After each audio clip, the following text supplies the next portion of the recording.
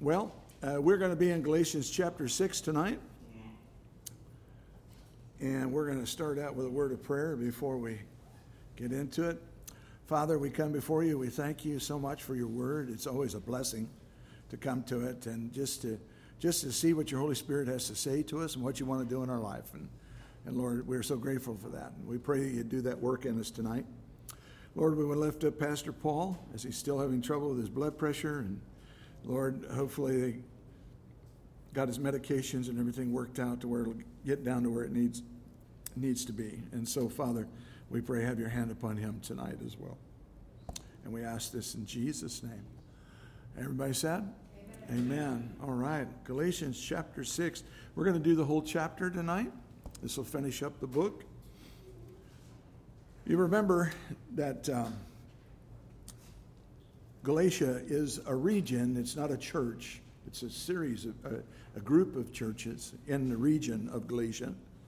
The problem that they had was that Judaizers were coming in, and they were trying to get the Christians to believe that what they needed in their life now was to adhere to the law, specifically for the men that they needed to be circumcised.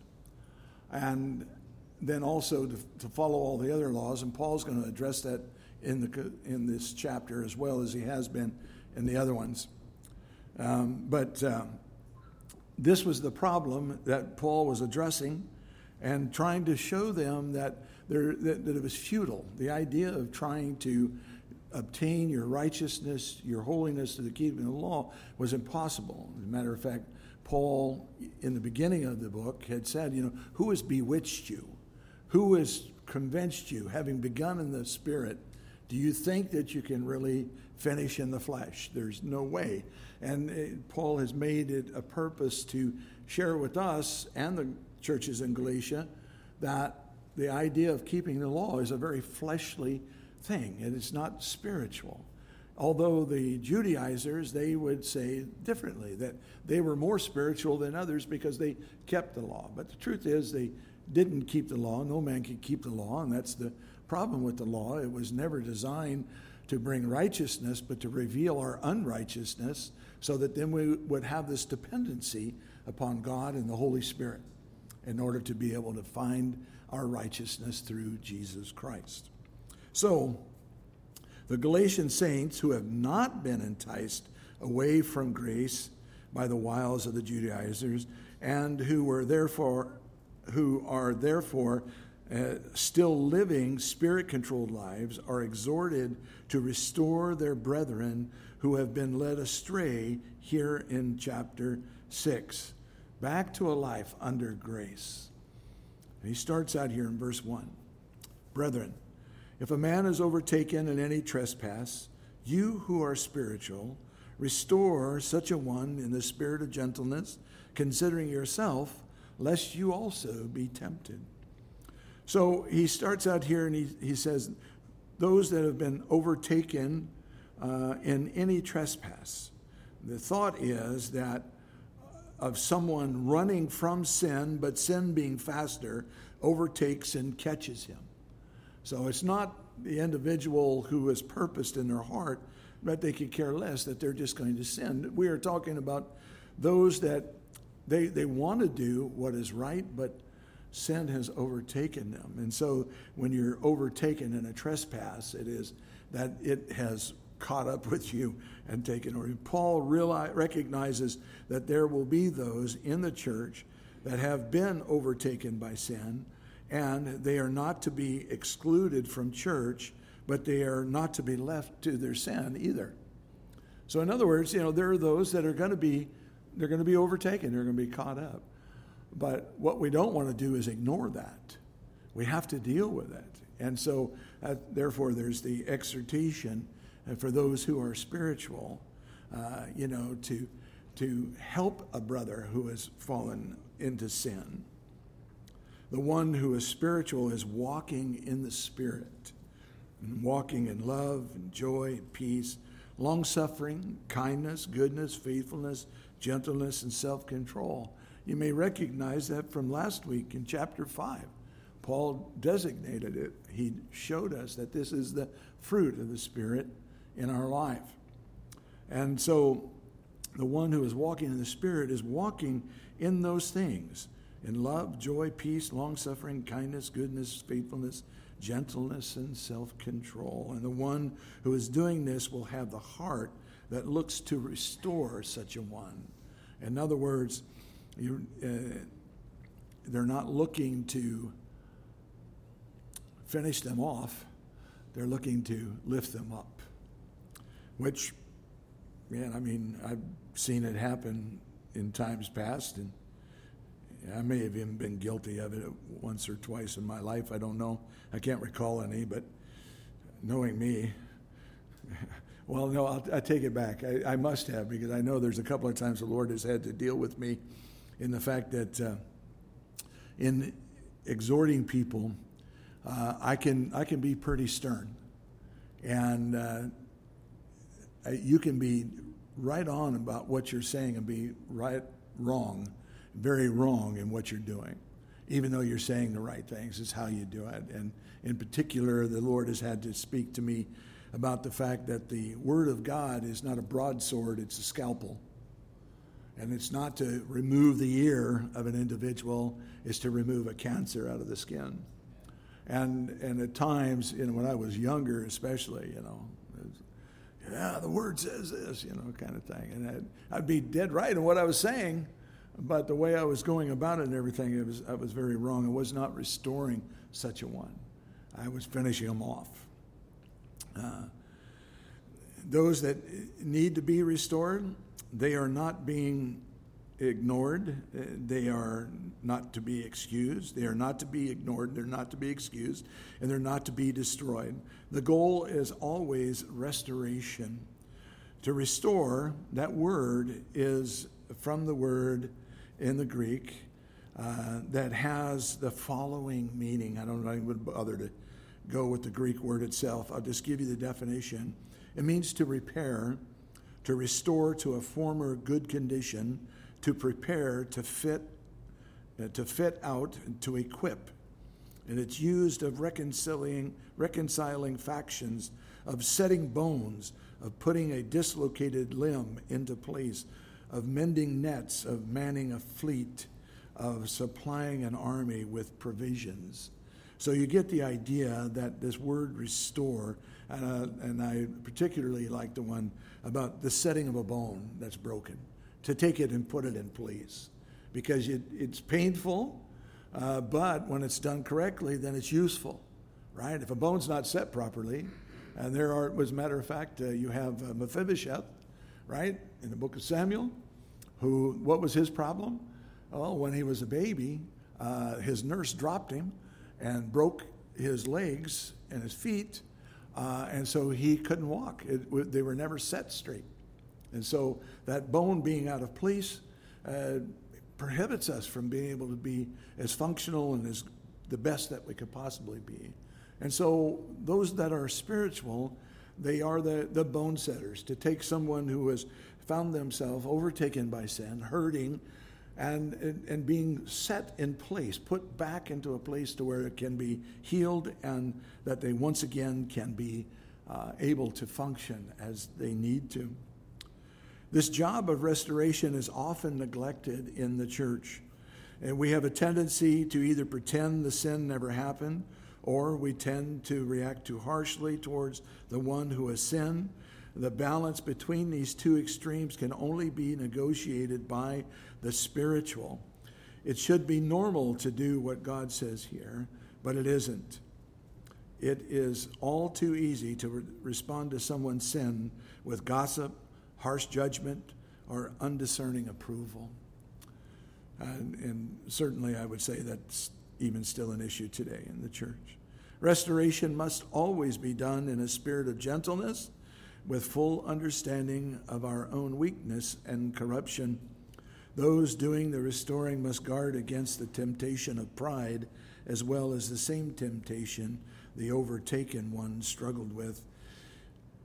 I would say that I have found often in my life, I don't know what percentage, but very often, that when I've had to go to someone and to exhort them, to restore them and that kind of thing. The Lord has been gracious enough to me to show me my propensity toward it, even if I am not practicing it, that I could be practicing it, which then gives me a heart of compassion. See, because if I don't think I would ever do that, I can develop a heart of pride.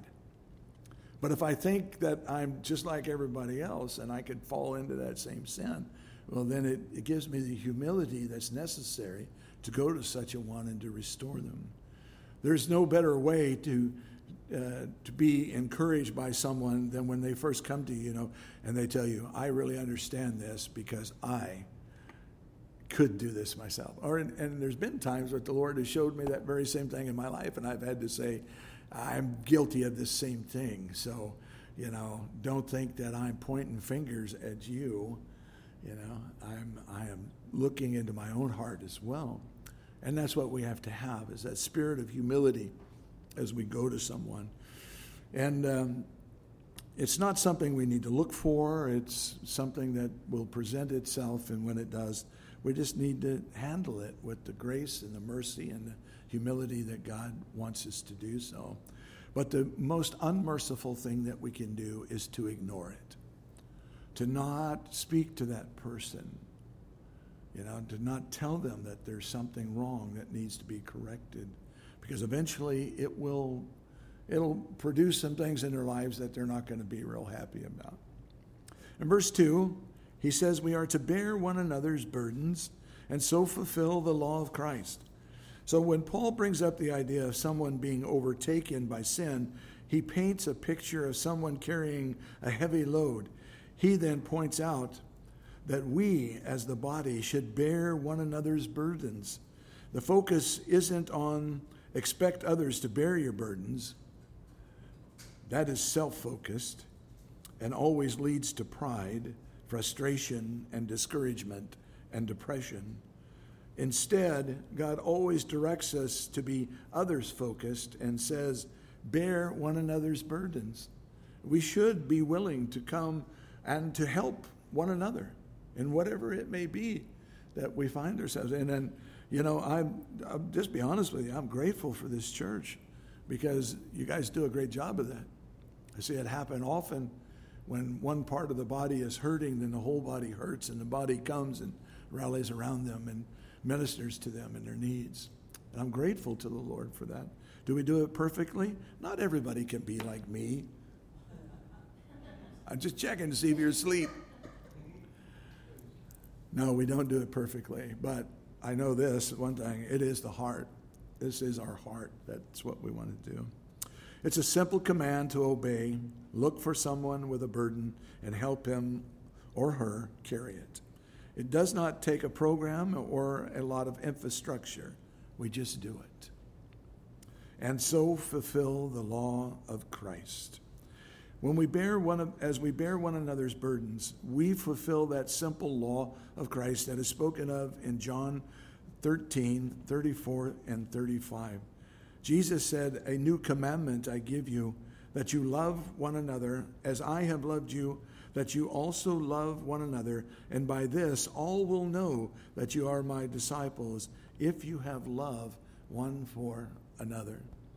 You remember in that chapter, Jesus demonstrated to them what it means to love one another, and actually what it means to love your enemy.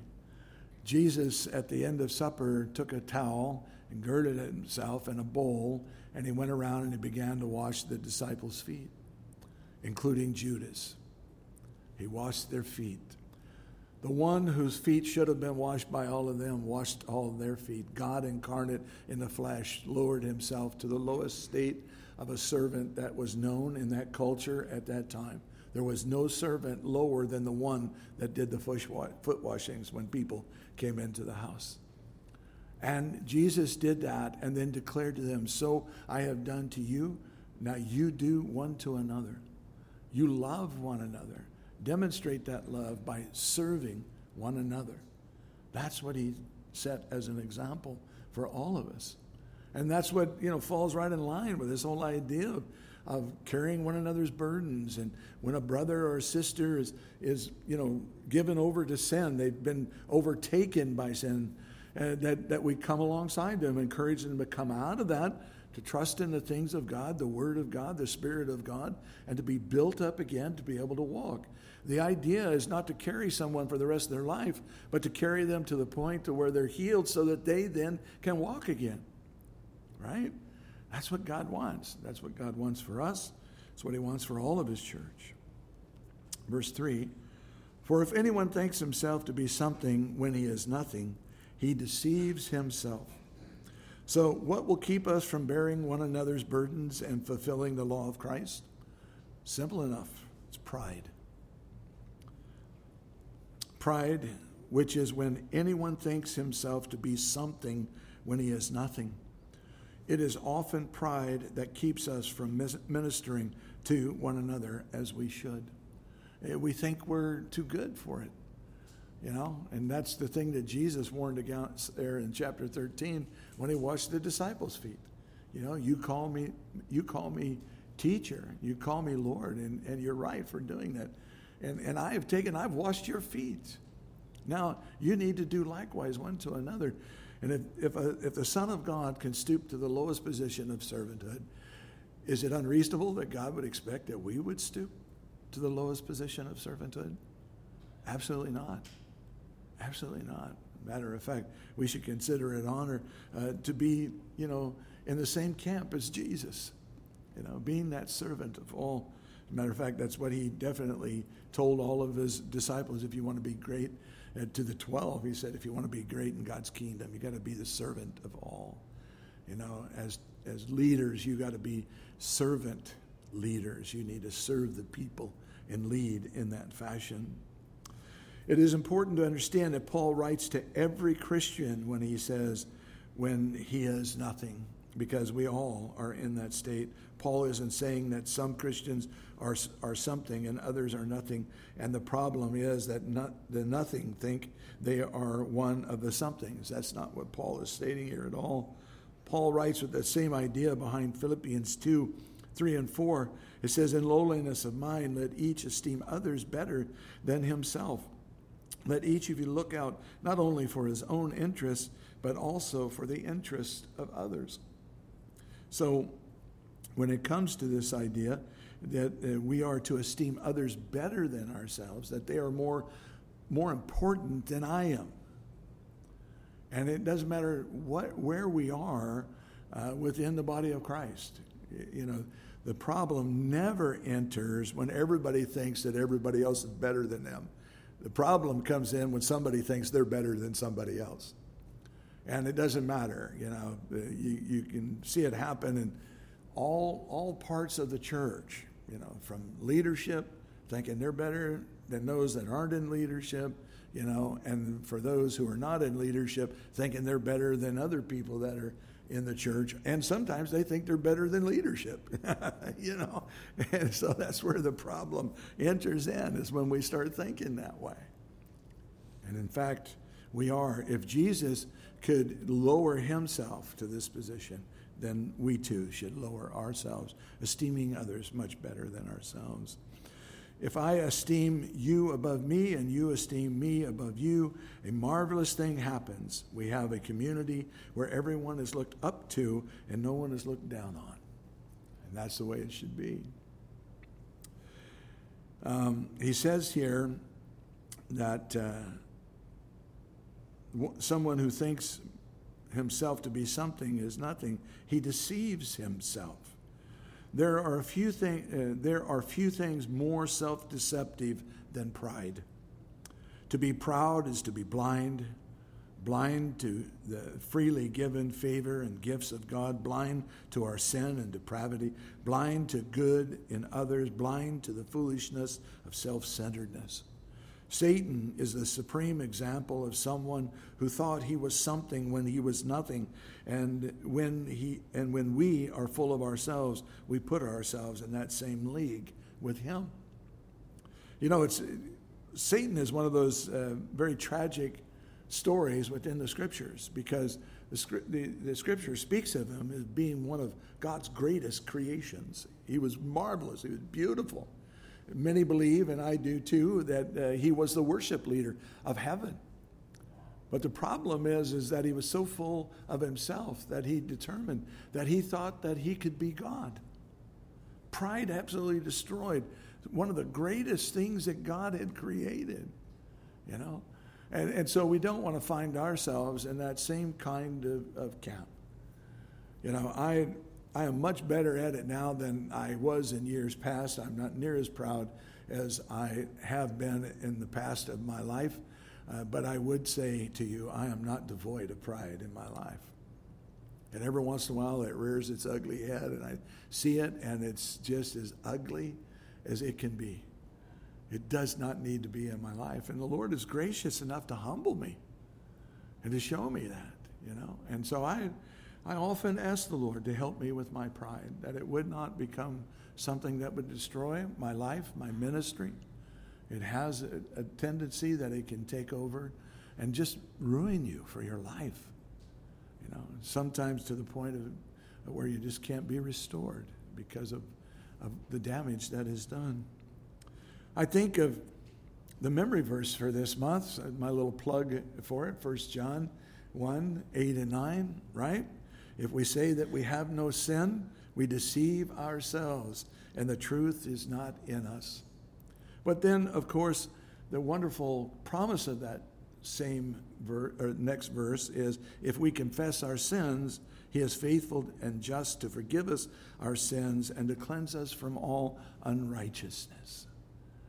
So he points out that if we say we have no sin, and I like to look at it, when I start thinking I'm not as much a sinner as I don't think I'm as much a sinner as I was or whatever, I'm probably in a dangerous spot. I need to remember I'm just as great a sinner as the day that I met Jesus Christ.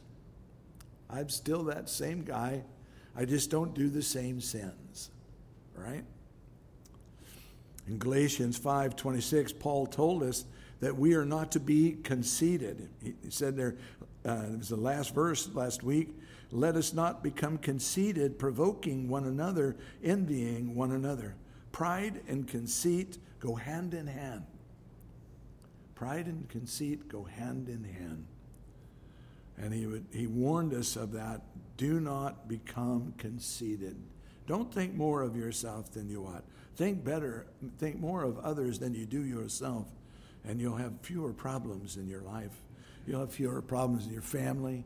You'll have fewer problems in your workplace. You'll have fewer problems in life in general, and especially in your walk with God. Verse 4, but let each one examine his own work, and then he will have rejoicing in himself alone and not in another. So something must be laid aside if a believer is to be the burden bearer, and that is conceit, an attitude that breeds intolerance of error in others and causes one to think he is above failure. The remedy for self-conceit is found in verse 4.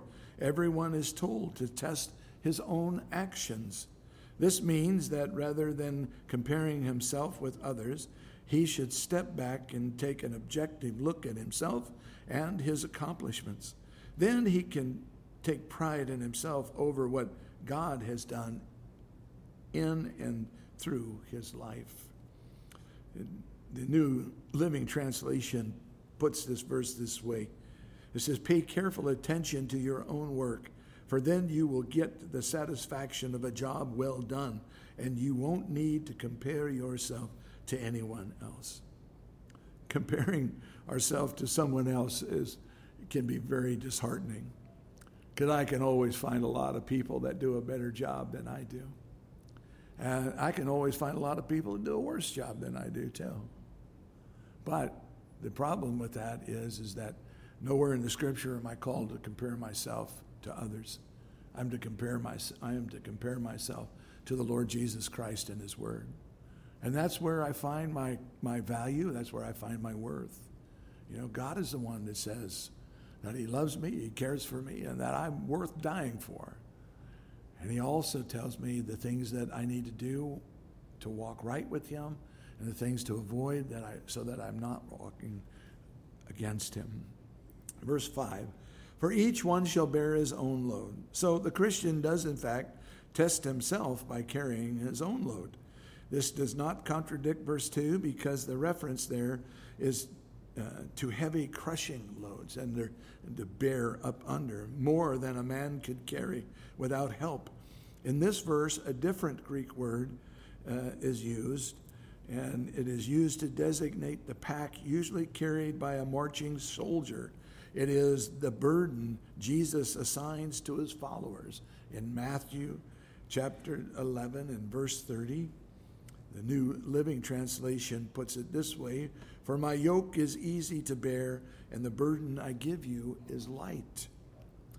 There are certain Christian responsibilities or burdens each believer must bear, which cannot be shared with others. Jesus assured his disciples that such burdens were light. When we come to the Lord and we allow him to carry our burden for us, we find that the one that he gives us is light and it's easy to carry. In verse 6 it says, let him who is taught the word share in all good things with him who teaches. It's interesting, this word here for share is a word that we're very familiar with in our fellowship. Every month, well, not every month, but often throughout the year, at the first weekend in the month, we have what we call our koinonia meal. And it may be in the form of a barbecue or a potluck or whatever it may be. And that word simply means a common shared meal. And that's what the word is here when he says, let him who is taught the word share, koinonia, in all good things with him who teaches. It refers to, in the New Testament, koinonia refers to the sharing of material blessings with one another. We see that in Acts 2:42, as they continued steadfastly in the apostles' doctrine and fellowship, the breaking of bread, and then prayer. And then also again in 2 Corinthians 8:4 and Hebrews 13:16.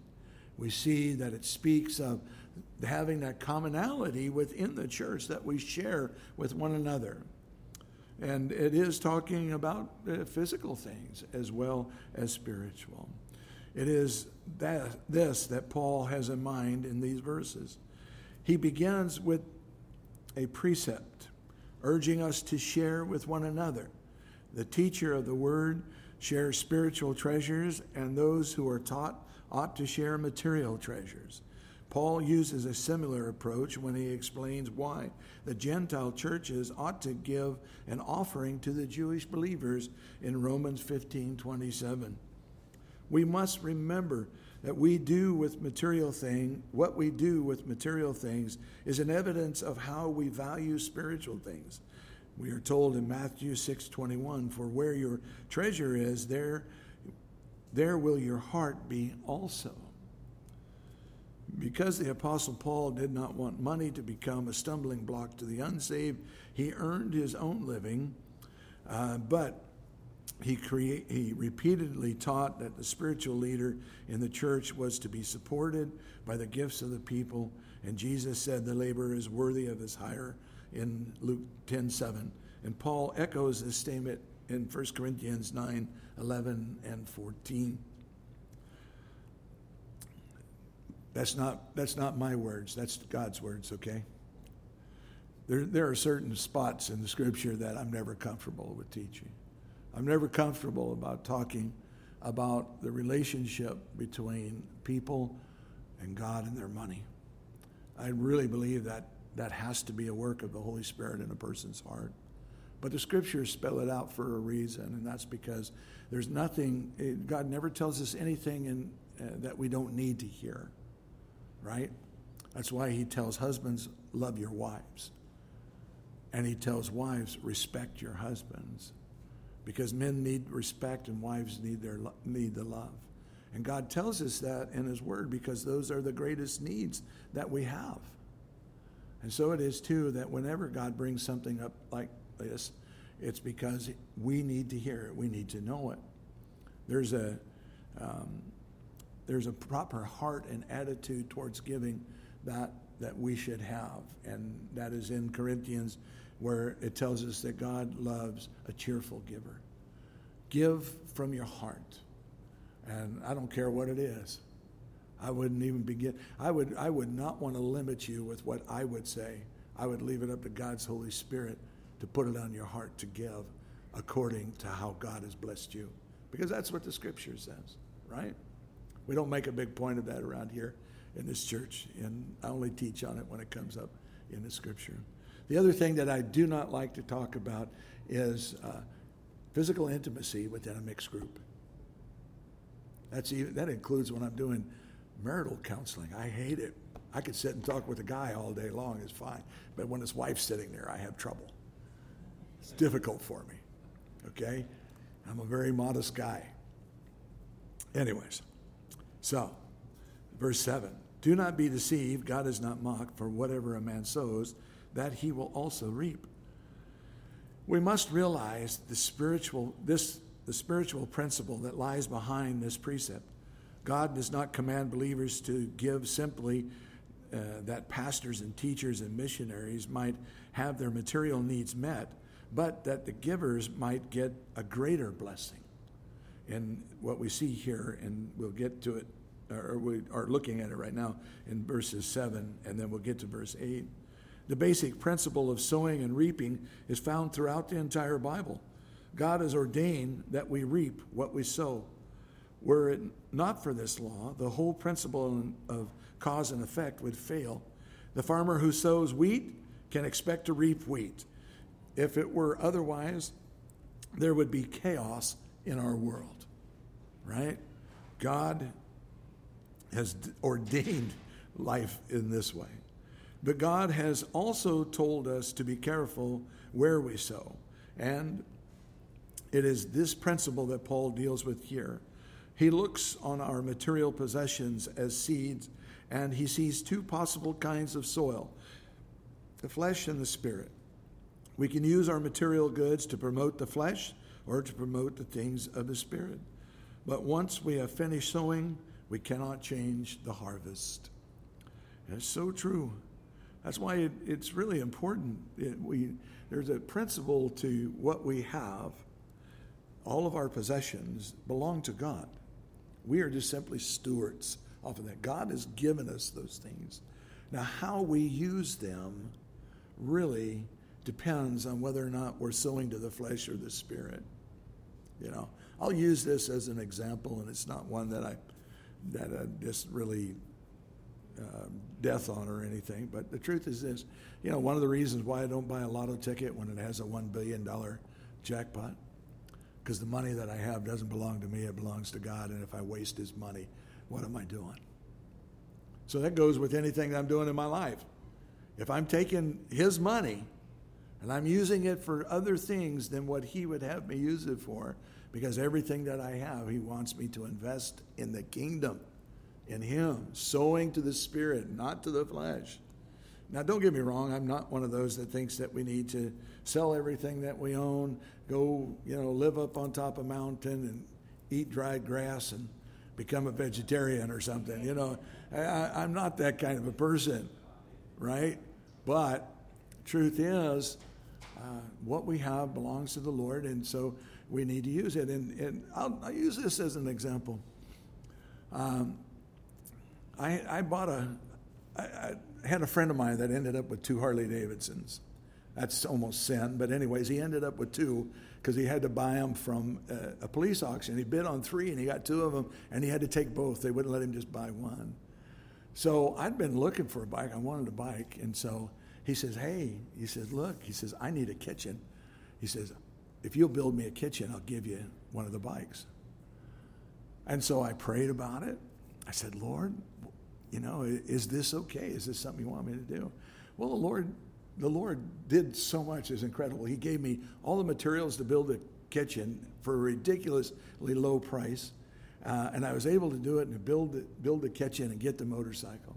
Man, that was great, man. The Lord was so good to me. Well, the problem was it had a broken crank pin in it.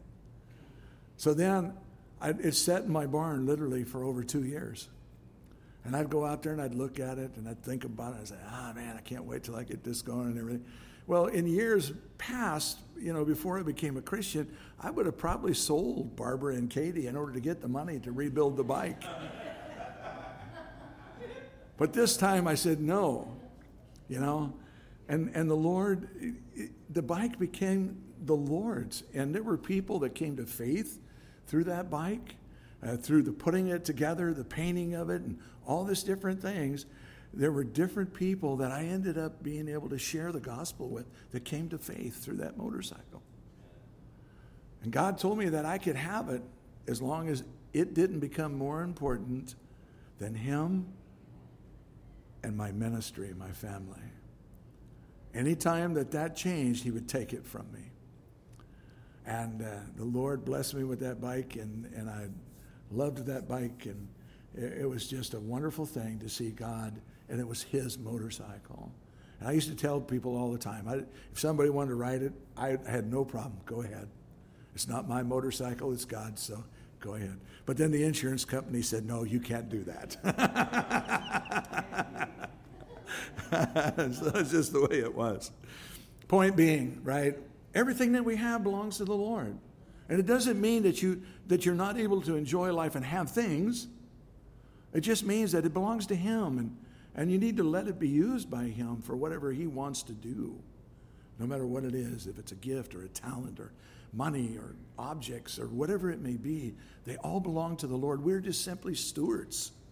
We get to handle all of God's stuff to do with what He wants to do with all those things.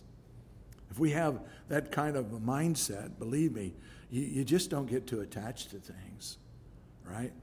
I call it the open hand principle, and that is everything that God wants to put in my hand, He can, and anything He wants to take out, He can. But the moment I try to clench my fist around those things, then what I have done is there's two things. One, I've prohibited God being able to use these things for His glory, and secondly, for Him to continue to bless my life and put something else in there too. So if you have that open hand where, Lord, here, it's yours, do with it whatever you want, I think you'll find that God really wants to bless your life, And obviously it's not to make millionaires out of us, because I would be one if that was the case. No, I wouldn't, because it would destroy me. I'd be ruined if I had $1 million. I wouldn't follow the Lord anymore, I'd venture to say. So the Lord just says, I'll just keep you broke, and that works just fine. Verse 8, it tells us very clearly, it says, for he who sows to this flesh will of the flesh reap corruption, but he who sows to the Spirit will of the Spirit reap everlasting life. So money sown to the flesh will bring a harvest of corruption. That money is gone, and it can never be reclaimed. Money sown to the Spirit, such as sharing with those who teach the word, will produce life, and in that harvest will be seeds that can be planted again for another harvest, and on into eternity. If every believer only looked on his material wealth as seed and planted it properly, there would be no lack in the work of the Lord. Sad to say, such seed is wasted on carnal things and can never bring glory to God. Of course, there is a much wider application of the principle of our lives, because all that we do is either an investment in the flesh or the Spirit, and we shall reap whatever we have sown, and we shall reap in proportion as we have sown. In Galatians 5:26, it said, let us not become conceited, provoking one another to envying one another. The believer who walks in the Spirit and sows in the Spirit is going to reap a spiritual harvest of his sowing. If his sowing has been generous, the harvest will be bountiful. If not, in this life, certainly in the life to come.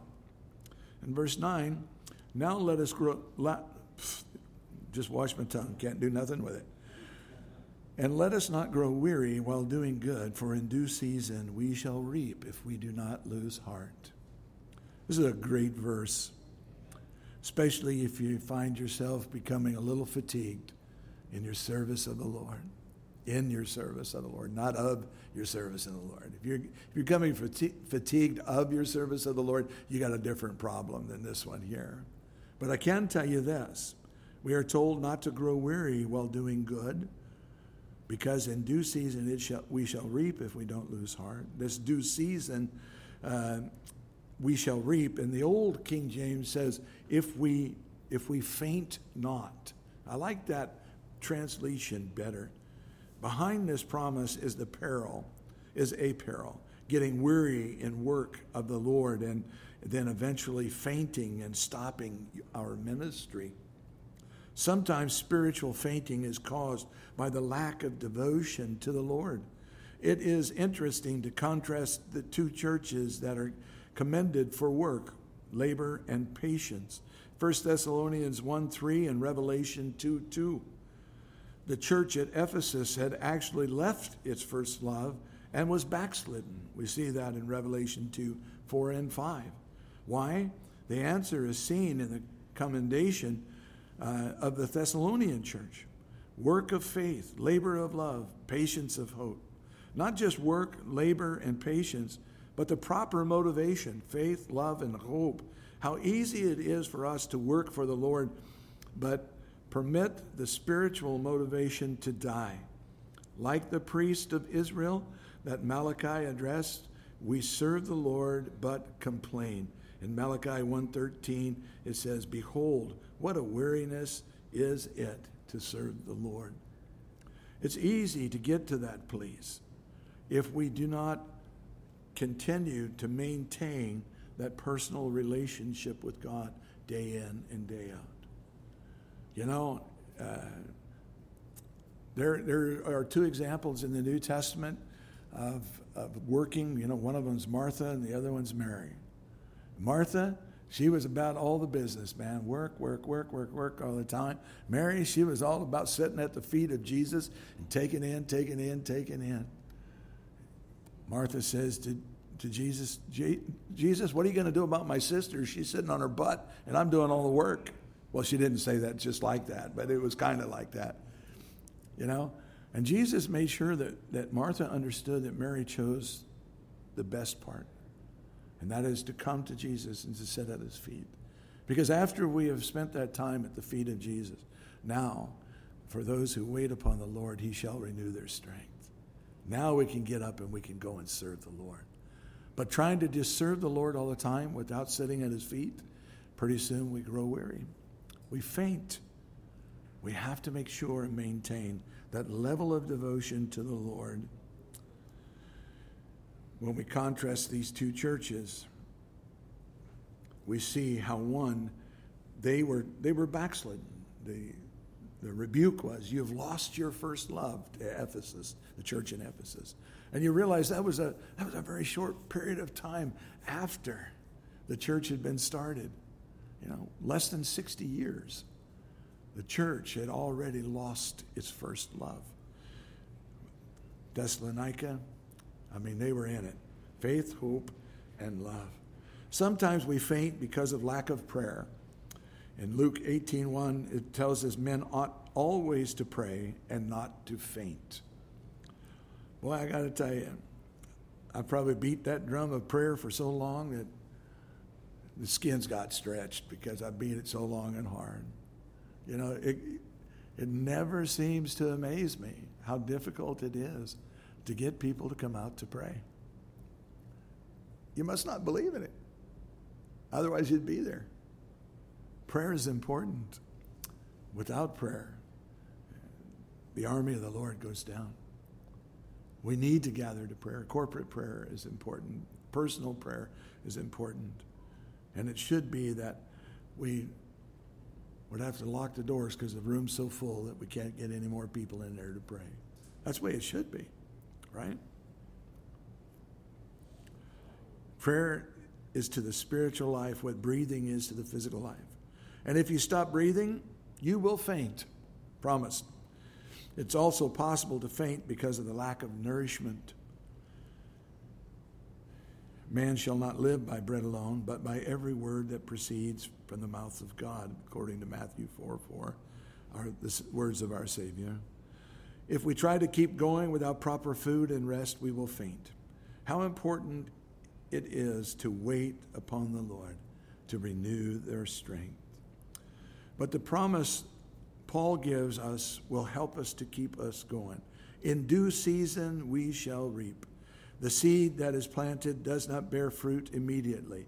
There are seasons to the soul, there are seasons to the soul, just as there are seasons to nature. And we must give the seed time to take root and to bear fruit. How wonderful it is when the plowman overtakes the reaper, according to Amos 9:13. Each day we ought to sow the seed so that one day we will be able to reap. Psalm 126, verses 5 and 6 says, "Those who sow in tears shall reap in joy. He who continually goes forth weeping, bearing seed of sowing, shall doubtless come again with rejoicing, bringing his sheaves with him." The promise of the harvest. But we must remember that the Lord of the harvest is in charge and not the laborers. He is the one that determines how the harvest is going to go.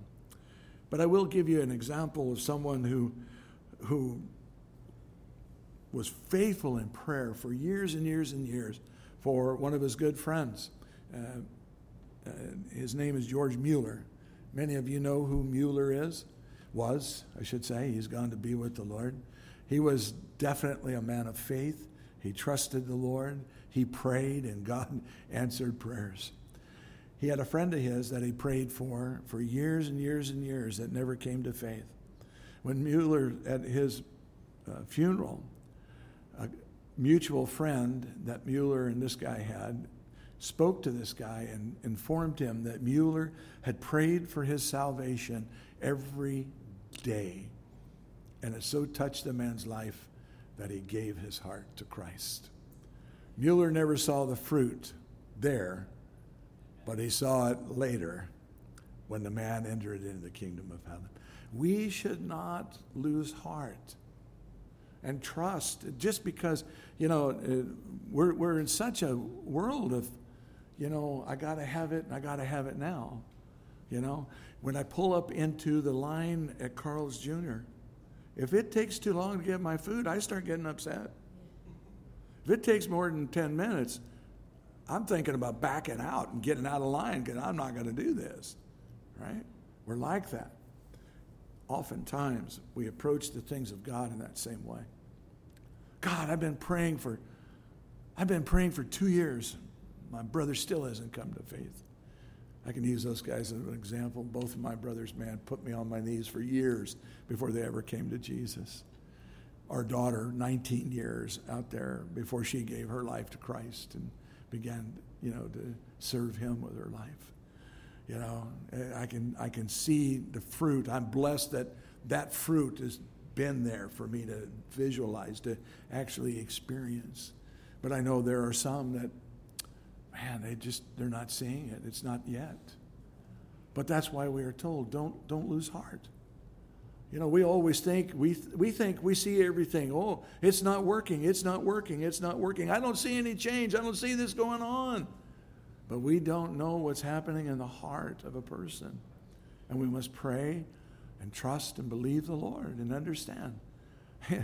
It's hard for us sometimes to realize that God actually loves the people we pray for more than we do. He wants to see them saved more than we want to see them saved. That's a winning combination, right?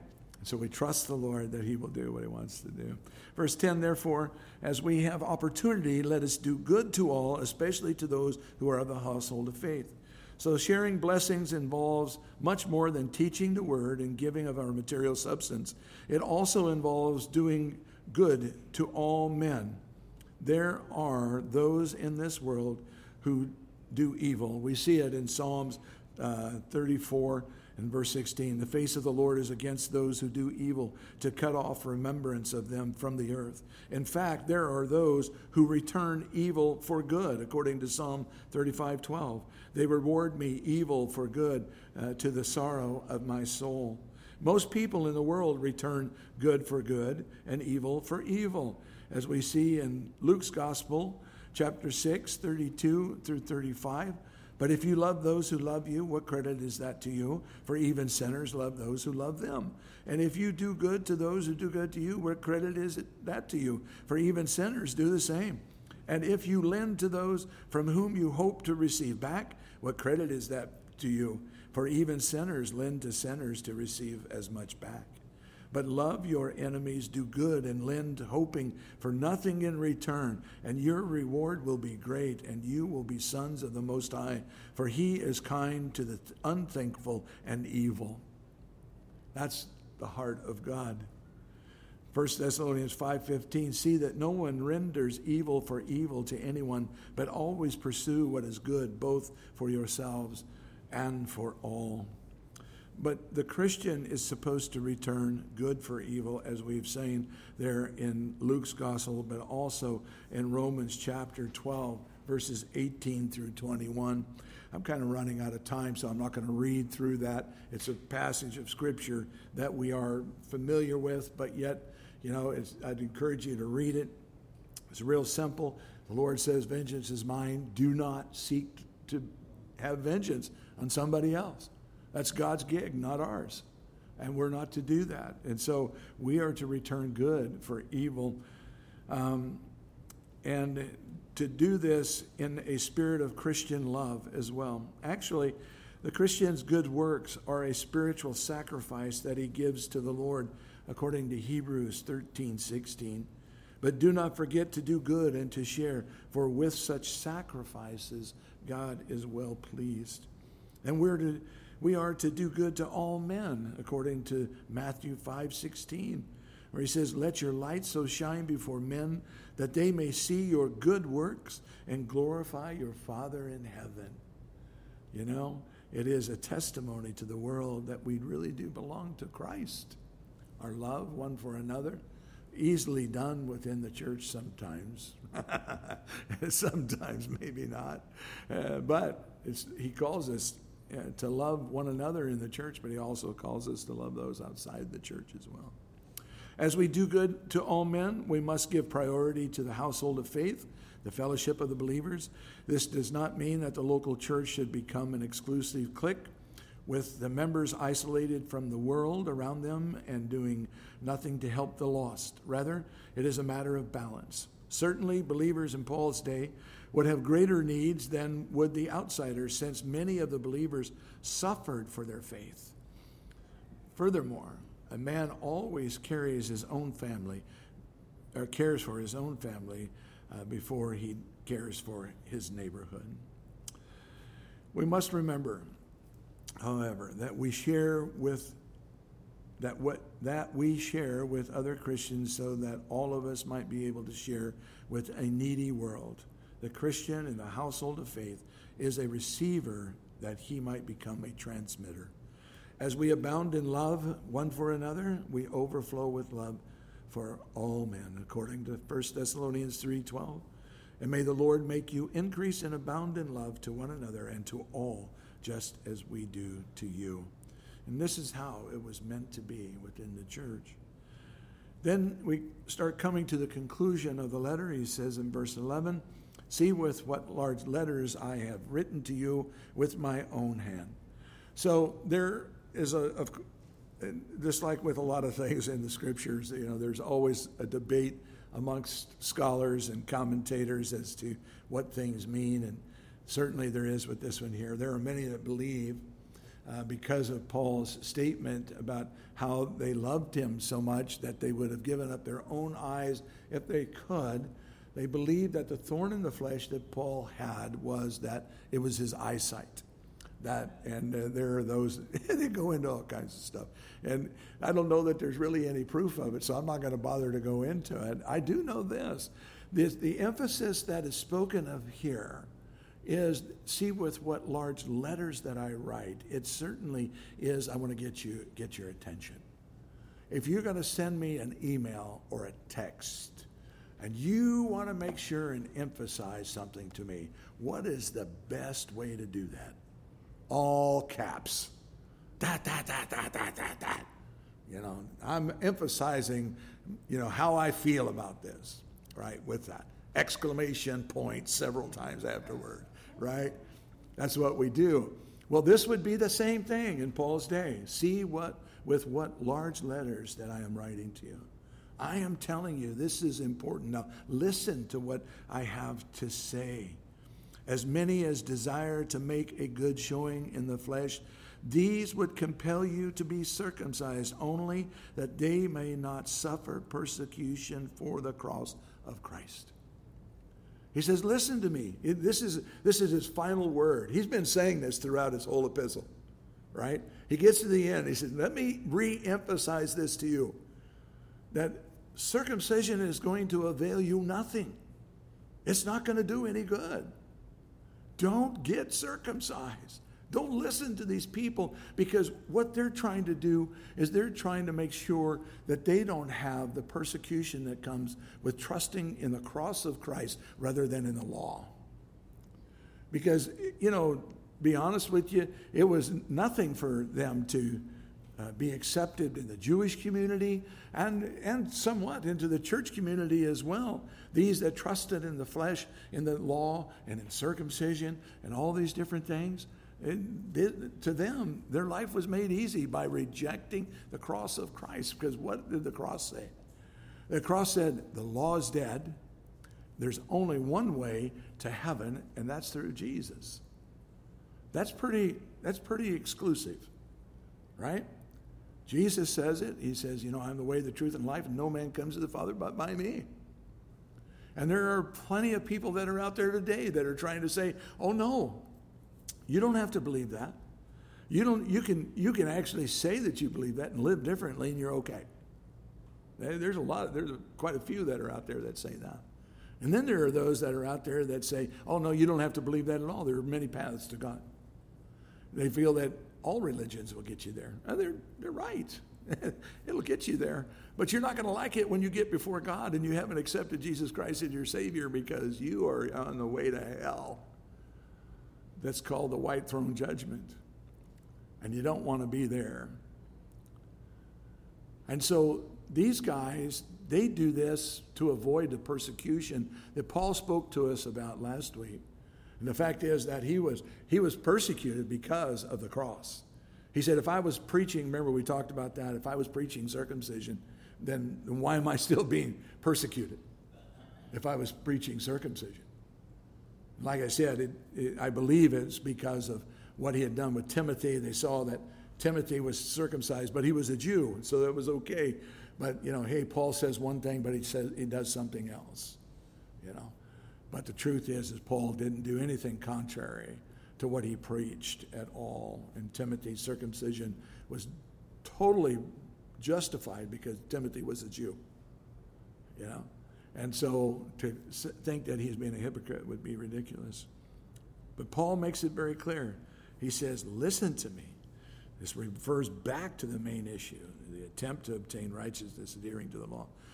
For not even those who are circumcised keep the law, but they desire to have you circumcised, that they may boast in your flesh. So Paul points out, this is futility. The futility of their message is that even they can't live up to it. That was the argument in Jerusalem. Remember, before the council in Jerusalem, when Paul was making this argument about whether or not the Gentiles needed to be circumcised and obey the law and all of that. And, there were some that were saying, oh, yeah, they need to do that. And Peter steps up and he says, why would we ask them to do what we could not even do? We couldn't do it. Peter recognized it. Interestingly, of course, because in Galatians he had to stand up to him face to face because of the fact that he cowered down when the Judaizers came in. And, when he saw that happening, then he just backed way off. Verse 14, God forbid that I should boast except in the cross of our Lord Jesus Christ, by whom the world has been crucified to me and I to the world. So Paul declares that he will not boast in the flesh, but that he will boast in the finished work of Christ. He trusts and his trust and faith in Christ produced a life of freedom, sanctification, holiness, and righteousness. For Paul, the world that was the driving force in his life was now dead to him. In Philippians 3, 4, and 6, he says, though I also might have confidence in the flesh, if anyone else thinks that he may have confidence in the flesh, I more so. Circumcised the 8th day, the stock of Israel, the tribe of Benjamin, a Hebrew of Hebrews, concerning the law, a Pharisee, concerning zeal, persecuting the church, concerning the righteousness which is in the law, blameless. It was his lifestyle beforehand, and he tells them, it gained me nothing, and it will gain you nothing. For in Christ Jesus, neither circumcision nor uncircumcision avails anything, but a new creation. And so Paul makes it very clear, and as many as walk according to this rule, peace and mercy upon them and upon the Israel of God. So walking in the grace of God, which is trusting in the cross, produces peace and mercy in our lives. From now on, let no one trouble me, for I bear in my body the marks of the Lord Jesus Christ. In 2 Corinthians chapter 11, verses 22 through 28, Paul said this, speaking of those that were coming in, the Judaizers, he said, are they Hebrews? So am I. Are they Israelites? So am I. Are they the seed of Abraham? So am I. Are they ministers of Christ? I speak as a fool. I am more in labors more abundant, in stripes above measure, in prisons more frequently, in deaths often. From the Jews 5 times I received 40 stripes minus 1. 3 times I was beaten with rods. Once I was stoned. 3 times I was shipwrecked. A night and a day I have been in the deep, in journeys often, in perils of waters, in perils of robbers, in perils of my own countrymen, in perils of the Gentiles, in perils in the city, in perils in the wilderness, in perils in the sea, in perils among false brethren, in weariness and toil and sleeplessness, often in hunger and thirst, in fastings, often in cold and nakedness, beside the other things, what comes upon me daily, my deep concern for all the churches. You know, you look at this list that Paul lines out for us, we don't have examples of every one of those things. We have some of those things that we see in the book of Acts about shipwrecked and beaten with rods and that kind of thing. But he tells us there were many more times of those things that went on in his life. When I went to Turkey, it was interesting as we were going across the countryside. I never realized that as Paul was making his way from Galatia and all these other places, going over the mountains there that are over 9,000 foot in elevation, that he would have been walking up and across, you know. I mean, difficult terrain and everything else that man would go through. And he says, hey, look, they think they got it. They don't. Last verse. Brethren, the grace of our Lord Jesus be with your spirit. Amen. Paul can wish nothing greater for the Galatians than that the grace of the Lord Jesus Christ be with your spirit. If this is so, they will walk in grace, in a grace relationship with God, instead of the legal performance-based relationship that endangered them. So an appropriate end for the letter and prayer for all our lives as well. The grace of our Lord Jesus be with our spirit. Amen. Father, we thank you and we praise you. What a glorious book it is, Lord, and so many things, so rich, Lord, that Paul had to say to us. Help us to retain these things and take them to heart, and help us to remember, Lord, if we come away with nothing, let us come away with this, that we walk by grace, by faith, and not according to works. That, Lord, everything that we do is because we love you. And from that will spring out of us, Lord, obedience and love and our desire to do what is right. And, Lord, we thank you for this, and we lift this before you in Jesus' name. Amen. All right. God bless you guys.